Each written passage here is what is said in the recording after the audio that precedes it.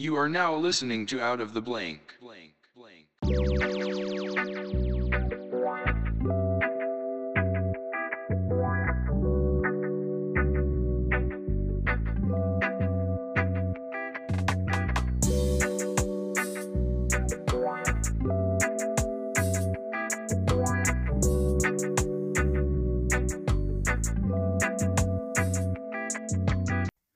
So I've been studying Greek history for the past couple of days, like a lot more than I have an interest in it, but a little bit more getting into it because I was trying to figure out, do you feel confident enough?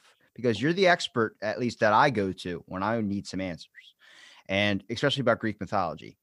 But do you feel confident that you could probably link anything happening now, any type of thoughts or any type of movements that are going on to Greek history? Because I've just discovered a few where I'm like, this is exactly what we're dealing with today. Wow, well, that's a really interesting opening question. Um, I guess my response would be number one, in the sense that we're all human beings and human beings confront like the same basic issues in life, no matter the epoch in which we live or, the details, then yes. But on the other hand, I've seen a lot of discourse online where people are just sort of ham-handedly trying to shove modern events into like ancient cookie cutters, and that works less well. So yes and no at the same time. Kind of like how Medusa was trending on Twitter because everyone found out her origin story and then started saying that this is the patriarchy of men and men need to burn. I'm like, hang on a second. Let's remember these are myths too. I don't think there was a lady that could turn people into stone. And if she could, that it would be a horrible life to live. But I started kind of like looking at things like, all right, if you want to talk about Atlas holding up the weight of the world on his shoulders, how many people every day feel like they're holding the weight of their of the world on their shoulders? So many immense problems. Hercules with an over assuming amount of tasks that he had to complete, these labor challenges, and he was able to overcome all of them, are kind of like motivation to get you moving into life. But then Yeah, and then also too, think about why Hercules was assigned those tasks. What did he do? He didn't do anything. He was assigned those tasks as a sort of punishment by Hera or Juno, queen of the gods, because she resented the fact that he resulted from a encounter that Zeus had outside of their relationship, right? So Hera comes along and she's like, "Oh yeah, I don't like you because you're that other kid my husband had with somebody else." yeah. So Hercules didn't even do anything directly Exactly. Well, how to many people encourage. do something in life that causes something to throw a curveball at them? When people say life threw a curveball at me, that could be the same equivalent. You know, you're coming Exactly. across a challenge, something in life. But what was interesting to me was I just read, I want to make sure I get this name proper. Because if I don't, then I know the community is going to be very upset at me for mistaking this.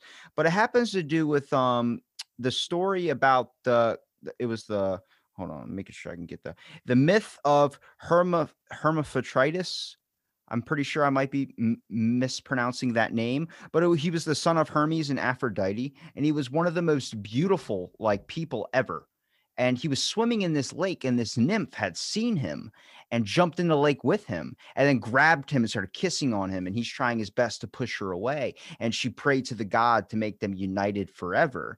And he was half man, half Half woman. woman, yeah, And hermaphroditus. it's kind of what we're dealing with today, where a lot of people like the transgender thing. So I start looking at it like maybe we're kind of the tales from myth. A lot of them are correlating to today, not as simple as the Atlas holding up the weight of the world, meaning you're holding up the world's problems, but even it gets down to some detailed stuff just like this. I saw this, I was like, oh my God, like, are we just repeating past events or past stories and finding a new way of thinking today? Not saying it's wrong. I'm just looking at it like, history is like giving us a plan here. It's giving us like an outline too, because we're picking stuff up or we're seeing stuff from the past and making it into the future, or it's just like a roadmap, like predicting the future, like the Mayans in a calendar.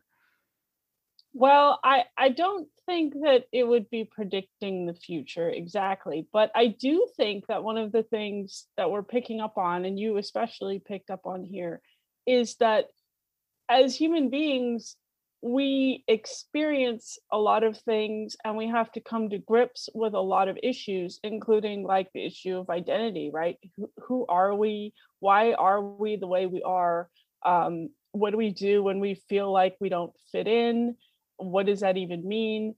And ancient cultures had, a different way of dealing with this, but it's not like they didn't deal with it. Because I think a lot of people, when they think about the past, they think, oh, because I don't see this direct issue in the past or in this area of history where I'm looking, people in the past just didn't deal with it. And usually that's not true at all. So I mean, I haven't been in the classroom for a bit, but I have a lot of classics teacher friends on Twitter, and some of them have said that reading the ancient myths from Greece and Rome, has helped some of their students with like LGBTQ identity issues, right? So imagine you encounter these myths when you're a teenager, just trying to sort yourself out, and then you come across something like the myth of hermaphroditus that could help you make sense of how you feel or what you feel about different things. I never had a personal experience like that, but I have heard people sort of say things like that on Twitter in an indirect way, because obviously these are other people's stories and they're not specifically telling them. But I mean, I think what that can tell us is we're all just people trying to figure out where we fit in the world and how we fit in. And I think one of the things that we have to remember about ancient myth, because you mentioned the Medusa thing, that totally blew up on Twitter the other day. In fact, I was actually doing some of my real world chores, and then I sort of picked up my phone at the end of the day, like, ooh, wow. So what can we say about that? Well, first of all, in Ovid's retelling of the myth in the Metamorphoses, he does use the word in Latin that means violated. It's really blunt. There's no way to make it nice. It's not nice. Well, I want to know who told the people that the Greek stories were nice. I mean, I think we all see the Disney movies, and that's what everybody's base knowledge comes from, is just the simple Hercules movie or something. But I'm like, if you read the actual myths, it wasn't like just rape against women. They were raping men. They were doing it because they were gods. That there was no boundary line that was crossed. There was no sense of right and wrong. It was, I'm going to do what I want because I have the power to crush you in an instant.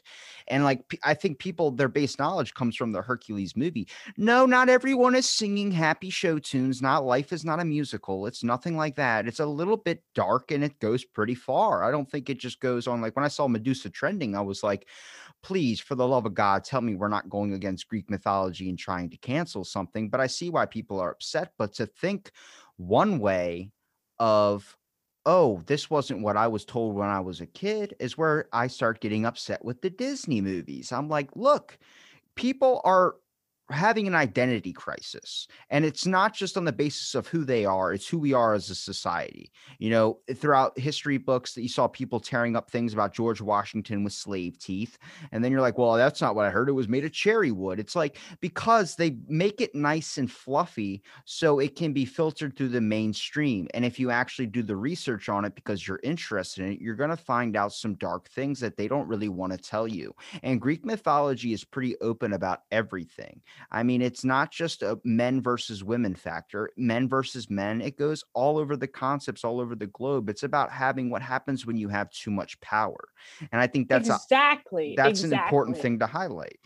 No, that's exactly right. I mean, I think what the ancients were doing in the retelling of these stories was exploring sort of the nature of power and the nature of different kinds of human relationships. And we as modern people, and one of the things that I saw in this Medusa discourse on Twitter was that people were talking about the story, and a lot of classics types on classics Twitter were coming back with, look, there isn't just one story. There's Ovid's story, which Ovid wrote for his reasons. There are earlier versions of the myth that are attested where Medusa was always a Gorgon, right? She was never a human woman. She was never beautiful. So these stories, they don't have like one canonical version. And if people think, well, I heard one story or I read one book in high school or whatever, that's more a question of your experience with it than it is what the real story is. Everybody wants to go and say, okay, what's the real story? What's the real truth? And I think one of the things that mythology teaches us is that sometimes there isn't just, one story that you can narrow down and say, okay, this is real and everything else is fake. Reality can be a lot more complicated. The easiest way to example or put that into a great example, I would say, would be like for people looking at lore, mythology, and wondering so many questions, is to look at it like comic books. It's like different universes and different paradoxes happening all in the same kind of realm with the same characters. I mean, Medusa has been killed many of times. Like you were saying, she was born a Gorgon or that she was turned into one. They're all different myths and all different lores behind it. And there's different people that kill her, and she just keeps coming back. It's the same concept. The Percy Jackson series is different from the actual lore mythos itself.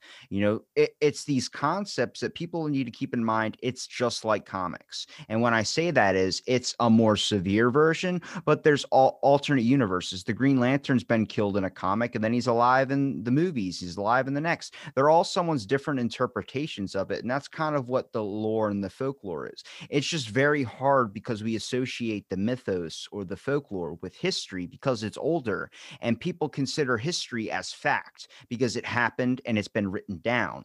Yes, but there is storytelling. There is ways of personifying something or having an experience in the best way to exemplify it or rationalize it to be able to be understood for future generations to be able to read. I mean, back in the day, before fishermen used to go out onto the water, they would pray to the god Poseidon for calm seas and for a good day's catch, and we look at that now. There's no different than praying to God that you make it to work safe. It's the same thing, just in different terms. But the idea of being blended of people are trying to, like we said, identity crisis. People are trying to find a truth. People want to know what's fact. And sadly, I think the fact is that there are no facts. It's very, very hard, and it's everyone's own interpretation to be able to, I guess, understand what is real and what is not. I mean, I'm real, sure. You're real, sure. But in another world, in another dimension that we don't even know, maybe information that we don't have yet, who's to say what's the true answer? If an alien came to this planet, is water going to be known as H2O to them, or is it going to be another base molecule? Maybe they look at us like, you call that H2O?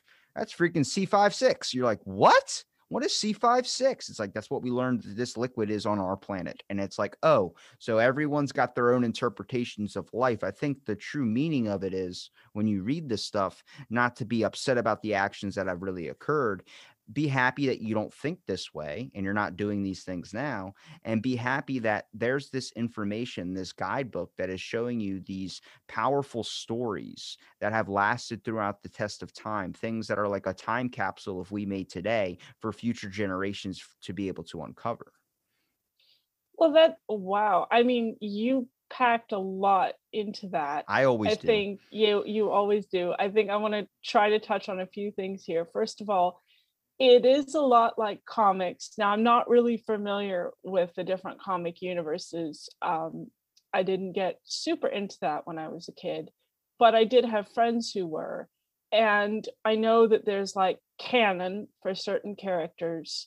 And then there are these other areas where people take the characters and the identities and certain plot lines and then just put them like in fan fiction, or just take them in different directions. And in a way, you could think of mythology and the process of retelling myths across different cultures, or like different groups within the same culture, in ancient Greece, for example, is a sort of fan fiction. Not that they're telling these stories because they just made them up and they think they're entertaining. But for example, there are different stories about Oedipus and how he became a hero and where he's buried. So Thebes will claim him, and there are other myths from other places. Basically, people from different localities will take like a landmark or something in their locality and then connect it with a god or a hero and say, okay, you know, this is what makes our place important. This is what gives us our identity. So it is a little bit like comics and fan fiction. And also to remember that Plato, he didn't like the poets, right? he he didn't have very many kind words for Homer. And one of the things that we see when we look at the Homeric poems is we have the, you know, very serious scenes where warriors are reflecting, and Achilles mourns the death of Patroclus, his comrade in arms, and we have the action-packed battle scenes. We also have some just really funny scenes of the gods being together as a family, making jokes, you know, like at the end of, I think, Iliad book 1, where they're all gathering together and there's a banquet, and Hephaestus, because he's disabled, right? He's limping around, and they're like, "Oh, wow, you look funny." And he's like, "Yeah, you know, I do look pretty funny." And then they all laugh. So the way that the ancients engaged with their gods is really different from the way that modern people think about God or religion. They had this sort of anthropomorphic notion of them. Like they had this notion that they were terrifying and powerful and absolutely not to be messed with. But at the same time, there's this anthropomorphic element in a lot of retellings of myth that makes them kind of relatable. You know, we see human motivations ascribed to the gods as well. And that just, you know, it makes for a good story. It makes something relatable. It was also something that Plato, speaking through Socrates, did not like, right? Because Socrates says, hey, why do we worship the gods? They're not good. They don't do good things. They do terrible things. Why do we have our children learn these stories of the gods, you know, transgressing their own laws, lying, raping, stealing, doing whatever they want? So there, even in the ancient world, there was a lot of tension around this sort of stuff, right? It's not saying that it wasn't there. I think a big part of our problem as modern people, you are asking, how did we get to this point where we didn't really learn the myths the way they are? We learned a sort of PG rated version. I would say there was a big movement in the Victorian era to clean everything up. The Victorians were sort of notorious for glossing over a lot of explicit imagery and even a little bit of violent imagery, but especially if it had to do with anything sexual, they would sort of gloss over it or kind of really not translate it, or if it was really graphic, just translate it into Latin and figure if you got to the point where you were good enough at Latin to read that, then you'd know what it meant. But they wouldn't even translate it into English.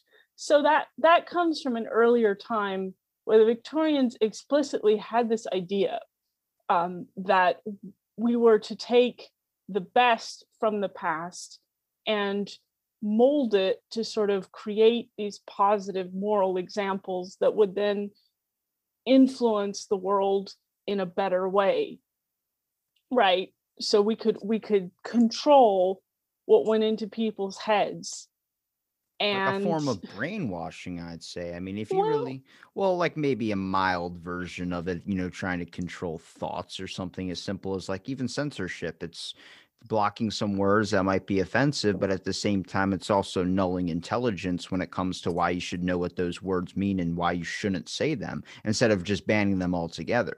But like what you were saying about Hephaestus, for instance, my version of Hephaestus isn't a disformed person. It's a very ugly but strong built guy from working in the forge all day with singes in his beard. And that's my own interpretation of from what I've read the very first story compared to the other ones I've read. It's an important factor to highlight. I mean, gods get talked about in different ways. They get talked about in very nice and amazing ways, and then they get talked about in not so good ones. They're all different. It's like if Superman in one of the comics, he went evil. He killed a bunch of people and destroyed his city. But then the next comic that came out was the city's fine and Superman never did those things. They're all different stories and all different interpretations being told because it's much like somebody creates their story of God today. Your interpretation, your experience is different from someone else's experience, without that even being known. And it back then, that's the same thing. Somebody had an experience with Poseidon or made up a legend about Poseidon, then in someone else's legend that might not have even happened. Who came first, who came this? We're just trying to find a finite timeline of things to be put in events. It's like Marvel movies. Like they have to be very careful what they do because they can't kill any of major characters and then give them another movie afterwards. Like, wait a minute, that guy's dead. Like, why is he coming back? Same thing, but it's all personification of items and things around him. Instead of worshiping one god or one being that's doing it all, it's multiple. It's trying to narrow it down. It's not just men, it's men and women. The big question today is God a woman? Is God a man? Is God this? Is God that? It's all trying to labelize one. They cut around that by giving multiple. There was 13, 12, whatever you want to say, the major ones, the minor ones, not even counting on the little side ones that barely get talked about. Hestia, for instance, it just sits outside of Olympus, by her dying fire, goddess of the harvest. It's like you look at all these things, they were all everyone's own interpretation of what was going on. And it's kind of like today. It's just very, very difficult because of the identity crisis situation, trying to find out a finite fact of what is real and what is not, what is to believe in. I don't think we're not too far off, maybe 40, 50 years. Most of the 46% of the population doesn't have a religion. So I'm like, man, maybe that might evolve. Maybe Christianity back when I was a kid was pretty dominant. So was being Catholic. Not anymore. So I'm starting to wonder, like, is it going to hit this point like when we stopped believing in multiple different gods like Greeks did? Where they started tearing down the statues they worshiped and spent so much time praying to because of the fact that they didn't want to believe in it anymore and they found a new belief or they, hated them so much. Will that happen today? I have no clue, but it seems like a lot of events are repeating. well, I mean, you definitely get that sense when people bring things up on social media and online. People are seeing a lot of parallels. Like we said in the beginning, though, some um, are stronger than others, I think, and I think they get weaker when you try to tie them to like specific people or very specific events. But in terms of religious change, I mean, I think one of the things that we have to remember is that in the ancient world, religious change was often a parallel to political change. So, for example, if a new god came in, it was because something political had happened. And we see that very clearly in the Roman Empire, where at the death of Augustus, the first emperor, it's decided that he will be deified. Now, he was against that in his lifetime, but he did eventually agree to be a deity in the far provinces. And the way that this was rationalized was, well, he's not exactly a god, but it's a way for these populations to declare their loyalty to Rome. Okay. Then he died. So the story became, well, he was. Hey, Valerie, Okay.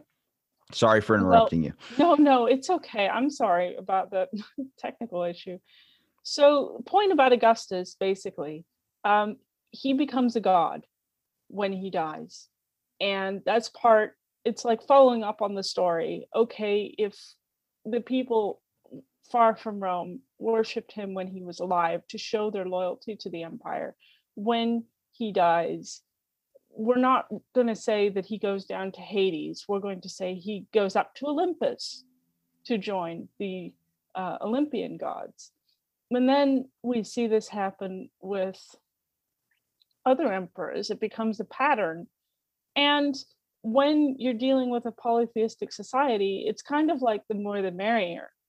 But when we see the move to Christianity, I mean, first of all, Christianity was an underground religion. And the Christians got in a lot of trouble because they didn't want to worship the emperor and make the sacrifices to him. And at that time, it was clearly correlated with being loyal to the empire. So if you aren't going to express your loyalty to the empire in the same outward way that everybody else does, people aren't going to trust you. So they didn't trust the Christians. And when the Christians said, hey, you know, we're not a revolutionary group, we don't want to change the government, that was not always trusted either, right? Because people didn't see sacrificing to the gods of the emperor as a big deal. Obviously, the Christians did, because according to their theology, it was a huge deal. But when the Roman Empire became Christian, that was a political edict, right? Constantine was using that to consolidate power and proclaim his identity and say, okay, look, I'm Christian, the empire's Christian, we're not going to do this anymore. And Christianity was ascendant at the time, but I don't think that it would have become a state religion in the same way if the emperor himself hadn't adopted it. Fun fact, Constantine was only baptized on his deathbed. So according to Christian doctrine, even though he proclaimed the empire to be a Christian empire, he himself was not a Christian, technically, because he hadn't been baptized. He waited to be baptized until he was dying, which was kind of like an ancient cheat code, right? Because when you're baptized, the idea is all of your sins are forgiven. So if you're going to go and kill a lot of people and conquer a lot of land and do who knows what, you're kind of saving up that forgiveness until the end. Yeah.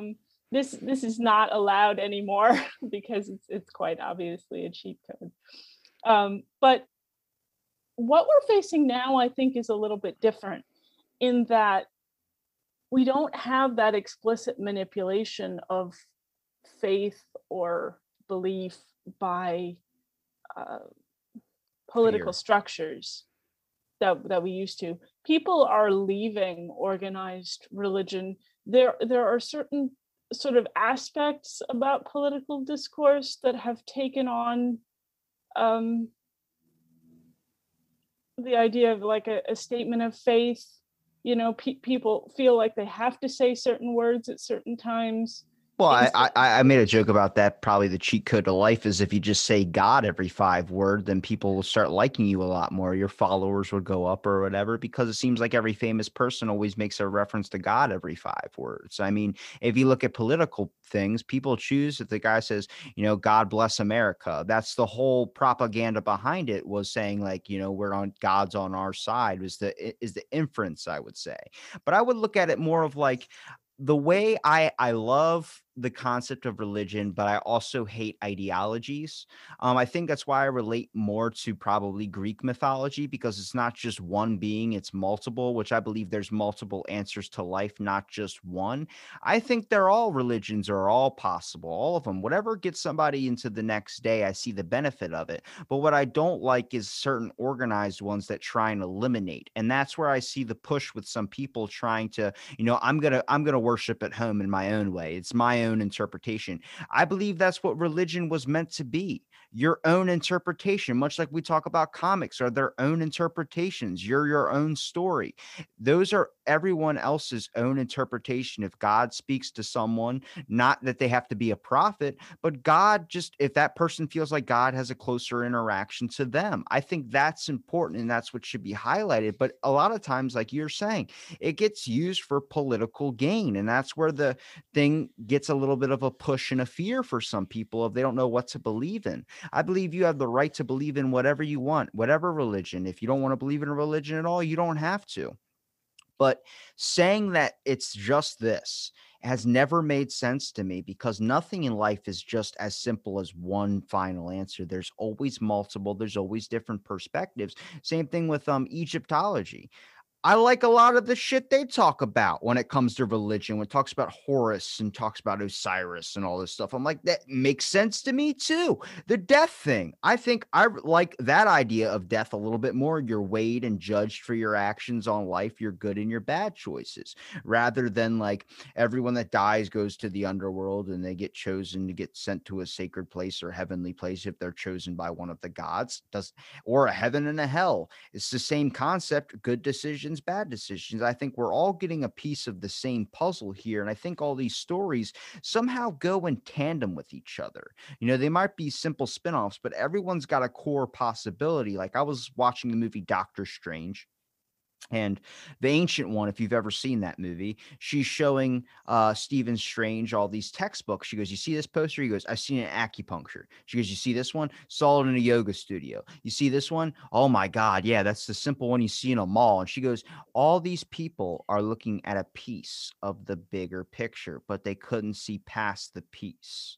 And I'm like, that makes sense for a lot of things. It seems like it's more about a bunch of gears working together than rather than having just one. Same thing in the Marvel universe. Thor's alive, all that stuff's alive, but there's also other gods. There's also other people with powers. It's the perfect representation that there is more than just one. There's multiple. There's infinite possibilities. Wow. Sorry, I do No, that a no, lot. no, no, no. It's totally cool. You've just given me a lot to respond to. I think one thing that we have to remember as modern people looking back at ancient religion, you're absolutely right when you say that people have the right to believe or not believe as their choice. I absolutely agree with that. On the other hand, ancient society was much more collectivist in nature. So the reason why these ideas that we have now, like everybody has the right to choose his or her own religion, or choose not to have a religion, or choose to just explore whatever ideas they want at whatever phase of life they want. The reason why that's so radical is because in a lot of times and places that was just not possible. Your religion was determined by where you were born in the world, what kind of family you were born into. Your occupation was determined the same way. If you were a woman, your social roles were determined by, whether or not you were born a woman. A lot of your life in the ancient world was predetermined. Now, there are lots of theories as to why that was, but briefly, one of the ones that's pretty convincing to me is that people had a lot of work to do just to survive. So right now, of course we have a lot of problems, first world problems, but we don't, unless we're like seriously homeless or in a crisis situation, we don't do a lot of work just to survive. We have technology to help us. We've got cars to take us where we want to go. We've got refrigerators to keep our food so that it doesn't spoil. We don't have to go out hunting or foraging every day. So we have time to think about questions like this. Whereas in the ancient world, and probably before that even, religious beliefs and stories about myths and stuff, they were likely developed communally, right? So you were talking about the fishermen saying their prayers. Well, yeah, they probably said some prayers and then maybe something happened. And then, the story was told over a couple generations. And then that resulted in a ritual that started. Like we all create little rituals for ourselves now. And that's like a trendy self-care thing on the internet. Oh, create your best morning ritual. Well, just imagine, communities creating rituals. That's where a lot of this, at least according to anthropology, started out. Now, I'm not an anthropologist, so I'm probably butchering a lot of this stuff, but this is very, very broad brush. I guess what I'm saying is, yeah, there are a lot of different pathways to understanding. There are interesting parallels between, major religions. And you brought up the ancient Egyptian religion. It was funny because I was just thinking about it. My husband has a friend who's studying Middle Egyptian, the language, and he posted on Facebook about how at least this one Egyptologist's analysis of the Egyptian religion is that it's fundamentally a Trinitarian religion. And even though it looks polytheistic from the outside, all of these different gods are embodiments of the nature of the one God. So he's trying to make this argument that ancient Egyptian religion was not polytheistic, it was Trinitarian and monotheistic, had these parallels with Christianity. I think there are some issues with that myself, even though I'm not an Egyptologist. But what struck me about that interpretation to begin with is that it was possible, right? So it kind of depends on how you look at things at a certain point. Yeah, well, with Osiris, for instance, his whole concept was like he was pieces of him that he was taking out of himself, and he would call them like, this is my son, even though it's not his son, it's just a piece of him, a piece of his creation. That's known through multiple religion, even with Gaia the earth. A lot of her children, they're formed from her clay. They're not really her children, they're technically a piece of her. They're these concepts and things, but it's just easier to call them children rather than call them like, oh, it's all the same thing. But it's a bigger idea. It is all just one of the same things. There was a guy in ancient Egypt that was a high priestess that was going to sacrifice himself for it to rain.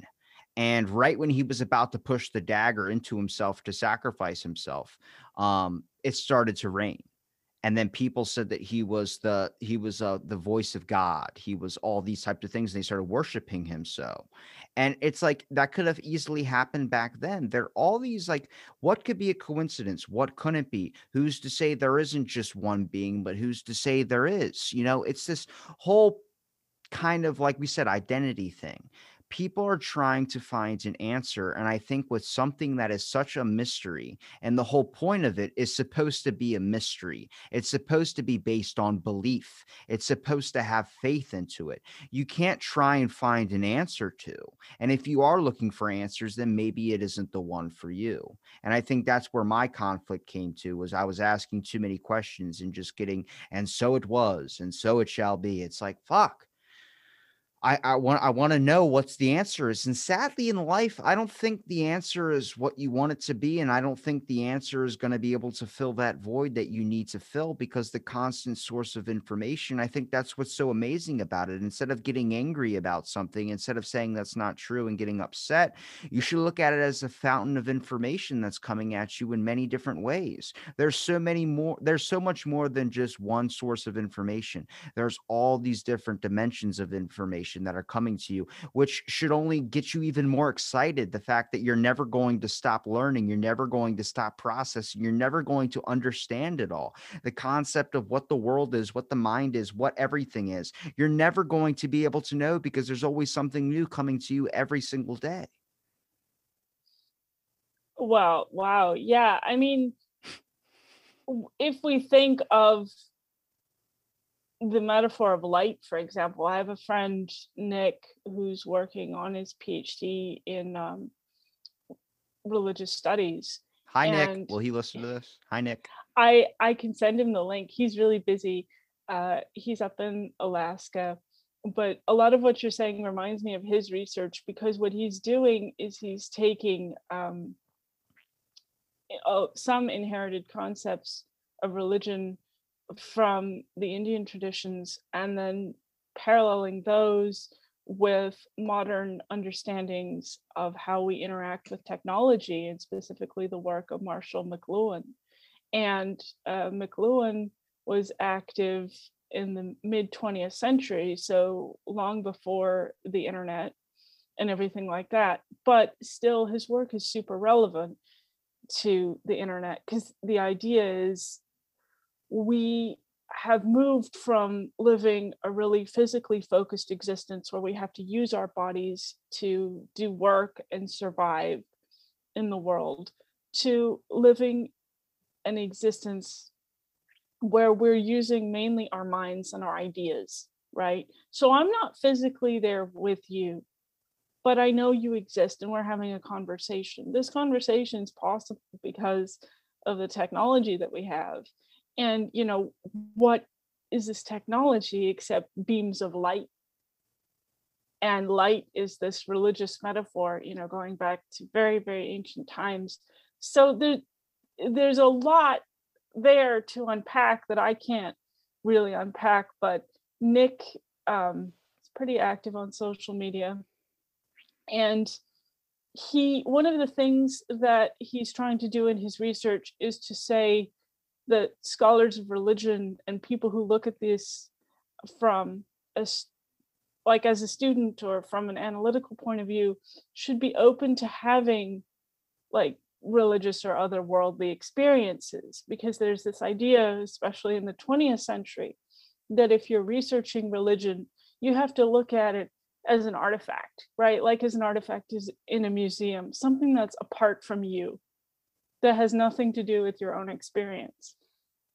But he's saying, actually, a lot of people have these kinds of experiences and they don't know how to articulate them. And then when they talk about them, especially if they want to talk about them to somebody who researches religion, they'll be like, oh yeah, well, you're just one of those less evolved people that I study, right? I'm somehow above you in my understanding because I'm removed myself from this reality, right? I'm apart from this thing.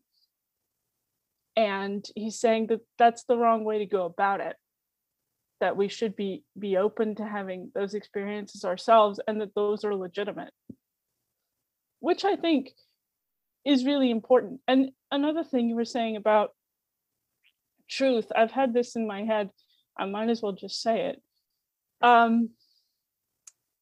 When we're looking for answers, because people now, it's so easy to open up your browser or go on your phone and Google, what is this? When did this happen? And you get one answer. And that's very comforting to people. And I remember back when I was in the classroom with my students, especially when I was teaching English, the kids asked me, oh, teacher, what's the answer? And when it came to like how to formulate certain sentences, I would say, well, you could answer a question with this kind of statement or that kind of statement or this other kind of statement. You have choices, right? You pretty much always have choices in language. And that would make them really upset because they didn't want options. They wanted one answer that they could write down in their notebooks, take home and study for the test. They wanted everything to be, really clear cut because that was the way that it had been for them in high school. And I said, I'm sorry, that's not really the way it is. But I think our society and our technology encourages us to sort of stick to that worldview. If we can go on Google and get, the top result for something, or if we can go use DuckDuckGo because Google hides results based on paid partnerships. Yeah. I mean, I just used Google pretty lazily there, but yeah, I am trying to move over to DuckDuckGo, but it's hard because I'm in this iPhone universe, and everything's pre-programmed and you're in this, it's like this gated community. But if we interact with knowledge purely or almost purely digitally now, the idea of having this, curated environment is actually kind of unnerving to me. See, because you can't because people are looking for obviously the first result. People are looking for the top one. They're looking for the person that probably has the most possible answer. But I feel like also there's an issue when it comes to, if you don't like that answer, you go and look for the one that fits your narrative. And I just say this is not something where you should be looking for an answer. Whatever you Google in, usually if people are Googling something of like an issue that there's happen, like how to get fingers unstuck from super glue, like something simple like that they're experiencing at that moment. But I believe that the best thing about Google is, or the best thing about a search engine, or the best thing that has multiple answers, is the fact that it highlights multiple perspectives. It gives you multiple different perspectives of a person, of what they're going through, what made them write this down. It's an issue I experienced with my podcast, for instance. People comment on old videos. Someone commented on a massage podcast with a person from Quebec that gives like occupational massage therapy. Mhm. And she was talking about how, like, it's common to fart. It's okay. Nobody's going to get mad at you. It's a normal thing of the body. And someone had commented, actually, that's an unlawful practice. And that's this. And I'm like, from every massage person I've talked to, they said it happens and no one gets mad. So you're the only person saying it's not, but it's just a different perspective. But it's when you hear information and you've been told for so long it's not true, or it's not this, you get upset and you feel the need to comment, rather than looking at it like that's that person's interpretation. That's that person's experience. Everything nowadays is about, no, it's actually this, or actually trying to prove somebody wrong, rather than looking at it like an experience. And I'm like, just look at it as an experience. Not everyone experiences the same thing. Everyone has different experiences in life. We're so uniquely different, but we're all similar in very, very, very, very way, like a lot of ways, I'd say. It's a bad word choice for me right there. But experience wise, we're very similar, but also so very different. And I think that what makes us really, really unique as people. These differing perspectives, they're important to highlight. Not shouldn't be dismissed. They should be highlighted. They should be looked at as that's that person's interpretation, not that, oh, they're wrong or that person's right. Look at it like that's their own choice of how they came to that, or that's their own experience. Oh, exactly. But I think one of the reasons why we see that development has a lot to do with how we interact on social media. And I think algorithms are specifically trying to create conflict to make people stay on the platform. For example, I saw this on Facebook. I do still have my Facebook account, but I hardly ever log in. And this is part of the reason why. I remember one time when I did use it more regularly, my husband was having this conversation with one of his friends. I didn't really know this guy, but that's fine. And he said something in the course of this conversation that I think my husband knew I would disagree with, but it didn't matter, right? He can have whatever kinds of conversations he wants on Facebook, as far as I'm concerned. And we didn't really talk about it because it was their conversation, except when I logged into Facebook myself, even though I wasn't friends with this guy, I don't know him in real life. I didn't know him in real life. The conversation with the part that I disagreed with was right at the top of my feed. And so I asked my husband, I was like, look at this, well, why do you think this is here? I'm not this other guy's friend. How is this on my, the top thing on my feed? Why am I not seeing updates from my friends? And we looked at it and we looked at each other. We realized Facebook was trying to rile me up. Like it was the algorithm trying to get a rise out of me. So I just ignored it, because that's probably what I would have done in real life. And whatever. It doesn't matter if this other guy, whom I don't even know in real life, has an opinion I disagree with. I don't care. But I think we really need to become more aware of the ways in which the technology that we use to communicate is actually influencing the communication itself. Yeah, it has a disconnect too, because more personal interactions like this is one way, but then you're seeing a comment from an account on Twitter, and a lot of times, half the time, that person's not even real. You know, a lot of those people that have those Twitter accounts, like Jerry from Texas, he's not Jerry from Texas. He's Romeo from Ireland or some shit. And you're like, that's not.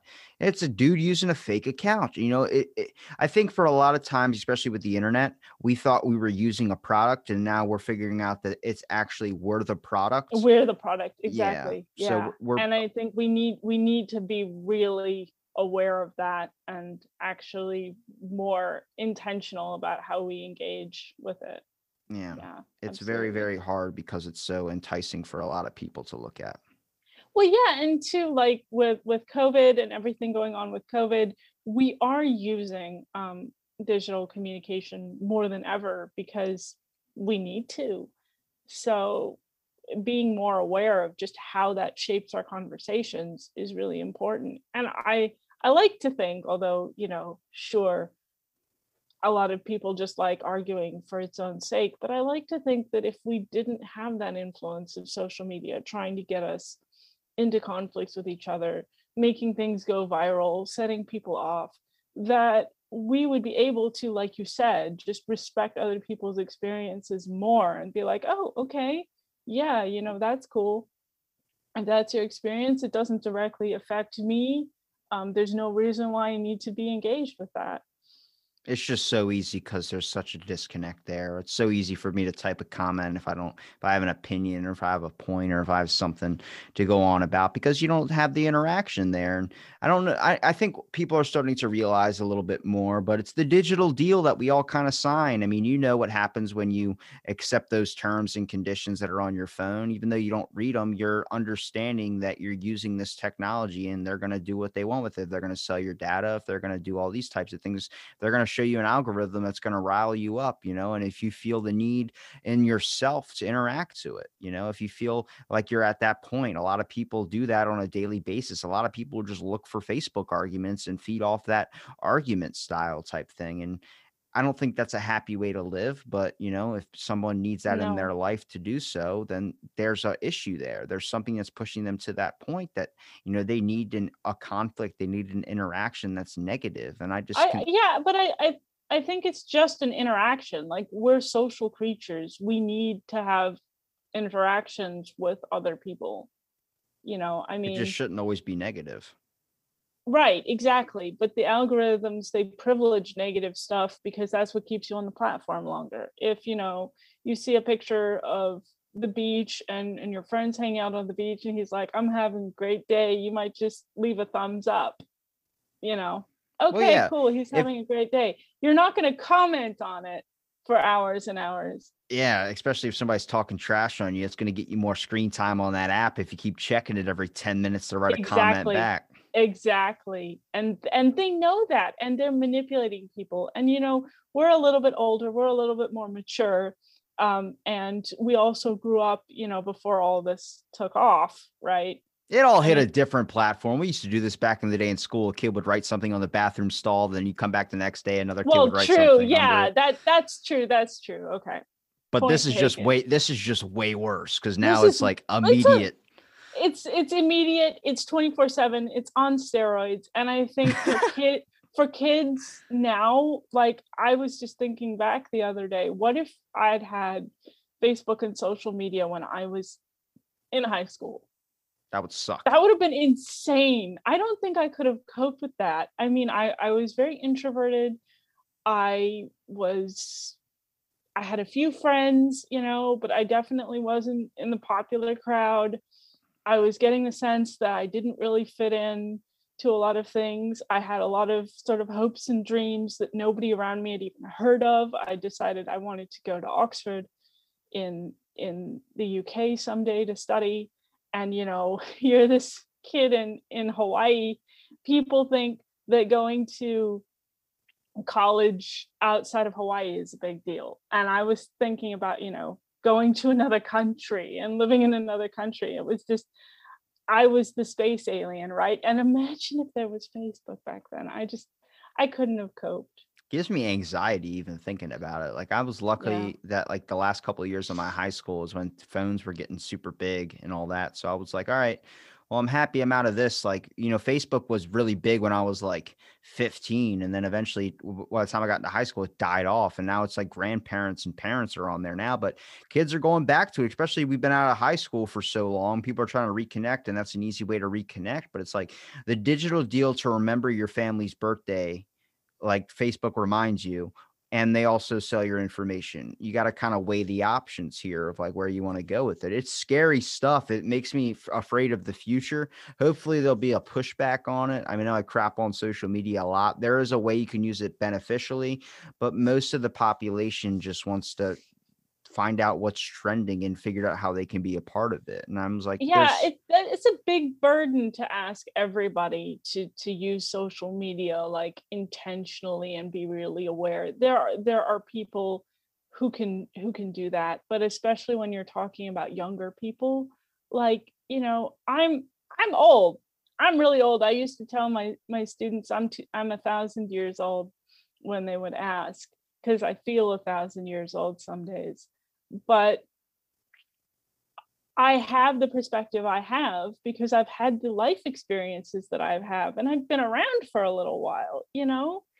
But if you give social media and a smartphone to somebody who's 13, 14, 15, 16, they don't have the perspective to be able to just, take a step back and say, okay, what is really going on? I mean, I guess I had a few friends in high school, thinking back, who probably could have done that, but not the majority of us. We just didn't have that kind of space, you know. We would have just gone straight into the interaction. So that's what worries me. It just puts such a burden on younger generations who need the time to sort themselves out. I couldn't agree more. I feel like if you ask the question, would you rather be on social media or cross the river of Styx? I'd probably cross the river of Styx. Yeah, I'd probably have to agree with you there. Speaking of that, I know we probably should wrap up soon, and Yeah, I would be remiss. I wouldn't be a classicist if I didn't point out that it's the Ides of March. it is the Ides of March. You want to explain that real quick for It everybody? is the Ides of March. Okay, so the Ides of March, um, the Romans, the way they did their calendar, they didn't have days for every day of the week.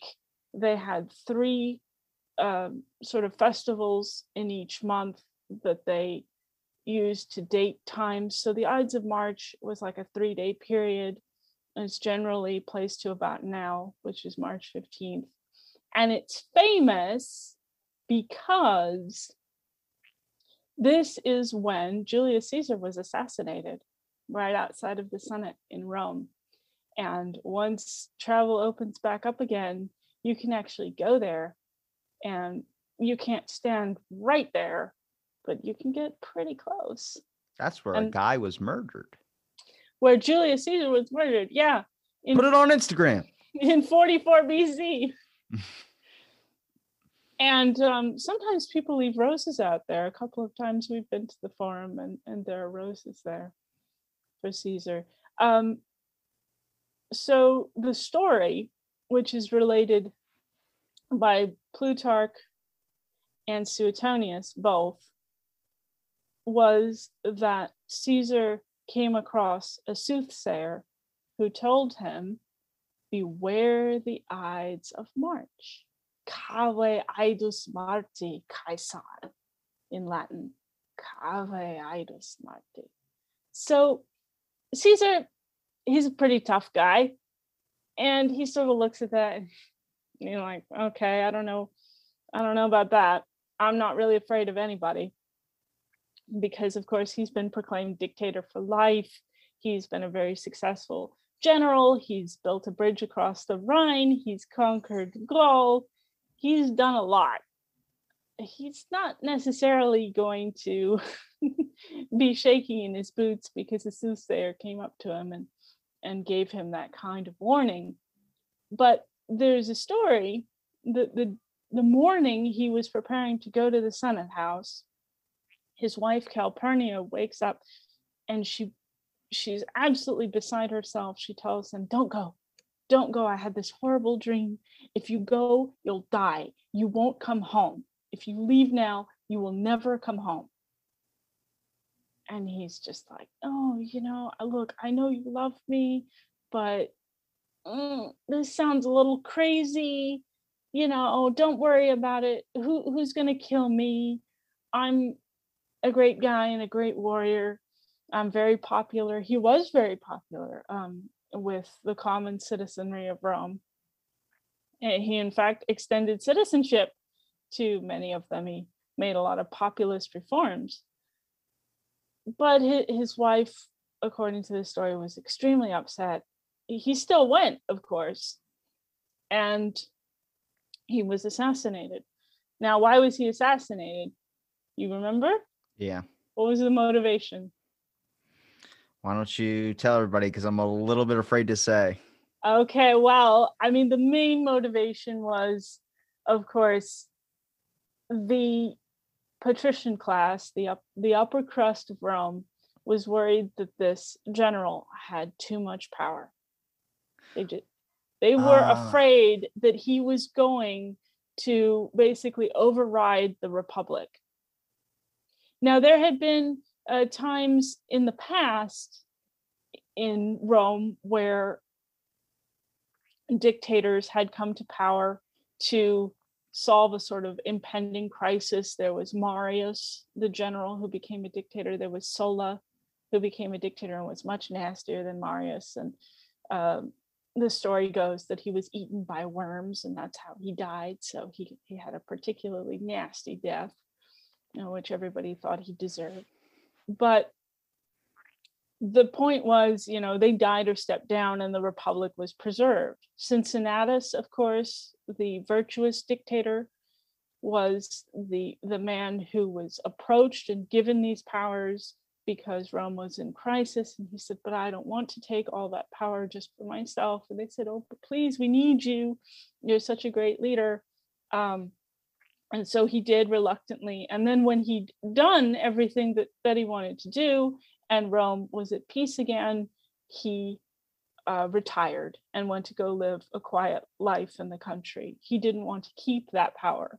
But Caesar had made a lot of enemies, like Cato the Younger and Cicero. And these people were concerned that Caesar, having the personality that he did, and also going out of his way to adopt Octavian as a male heir, was trying to set up basically a monarchy, and the Romans hated the notion of a monarchy. Yeah, my guess was he was becoming very godlike to them, or at least his ego was becoming very godlike. Yeah. No, they were getting that vibe from him, that he was not going to step down peacefully, and that if they let him continue in this role, that he would end the Republic.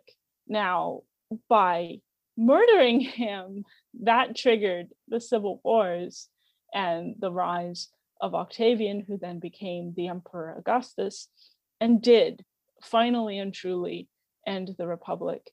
There were a few moments in the early Julio-Claudian dynasty, like the Emperor Claudius. He was a staunch Republican. The Praetorian Guard appointed him emperor, said, hey, look, you've got to be emperor. We've got to have an emperor after Caligula. And so he said, okay, well, I will take these powers and I'll do some things that I think need to get done, but then I want to resign and I want to bring the Republic back. But that wasn't possible. Things had changed too much. And the Republic couldn't handle Rome as it was, the expansive power that it had. Its territory was growing by leaps and bounds, and the Republic wasn't a powerful enough structure to effectively govern the empire. At least that's one read of it, and that's the one I tend to agree with. Man, now, always learning stuff when you come on here. fun side note, I like this one because I'm sort of a language person, you could say. Well, we remember the scene, right? So Caesar comes to the Senate house, and first he's stabbed in the back, and then everybody joins in. He's stabbed something like 44 times. Anyway, a lot of times. And a lot of those wounds weren't lethal. So he suffered a lot. And then Brutus comes up to stick his dagger in. And Brutus was his protege, like his adopted son. And so the idea is he turned to him and said, "Et tu, Brute?" which is, of course, Latin. Right? So that's actually from William Shakespeare, I believe. Yeah, you too, Brutus. But if we think back as to how upper class Romans actually interacted with each other, he probably would have said that in Greek, not Latin. Damn. Because always learning. Upper class Romans spoke Greek with each other, actually. So he wouldn't have said. See, my podcast can be educational. I like it. Kaisu techne, and you, son, Kaisu, not in Latin. So when I learned that, I think I was a freshman in college, and it kind of blew my mind. And I had one of those moments like, you mean my Latin teacher didn't tell me the real story? But anyway, so beware the Ides of March. Don't do anything too risky today. Well, Valerie, it's been awesome chatting with you. Where can people find you at? Your motivational page where they can see your poem readings as well. Oh, yeah. Well, thanks for mentioning that. It's on Instagram at Tea with Dr. Valerie, tea like the drink, TEA with DRVALERIE. And I have an Instagram that's just my name, which I will send to you because my name is long and has many letters. I'll make sure I link it all in the description. And thank you for listening to this episode of Out of the Blank podcast.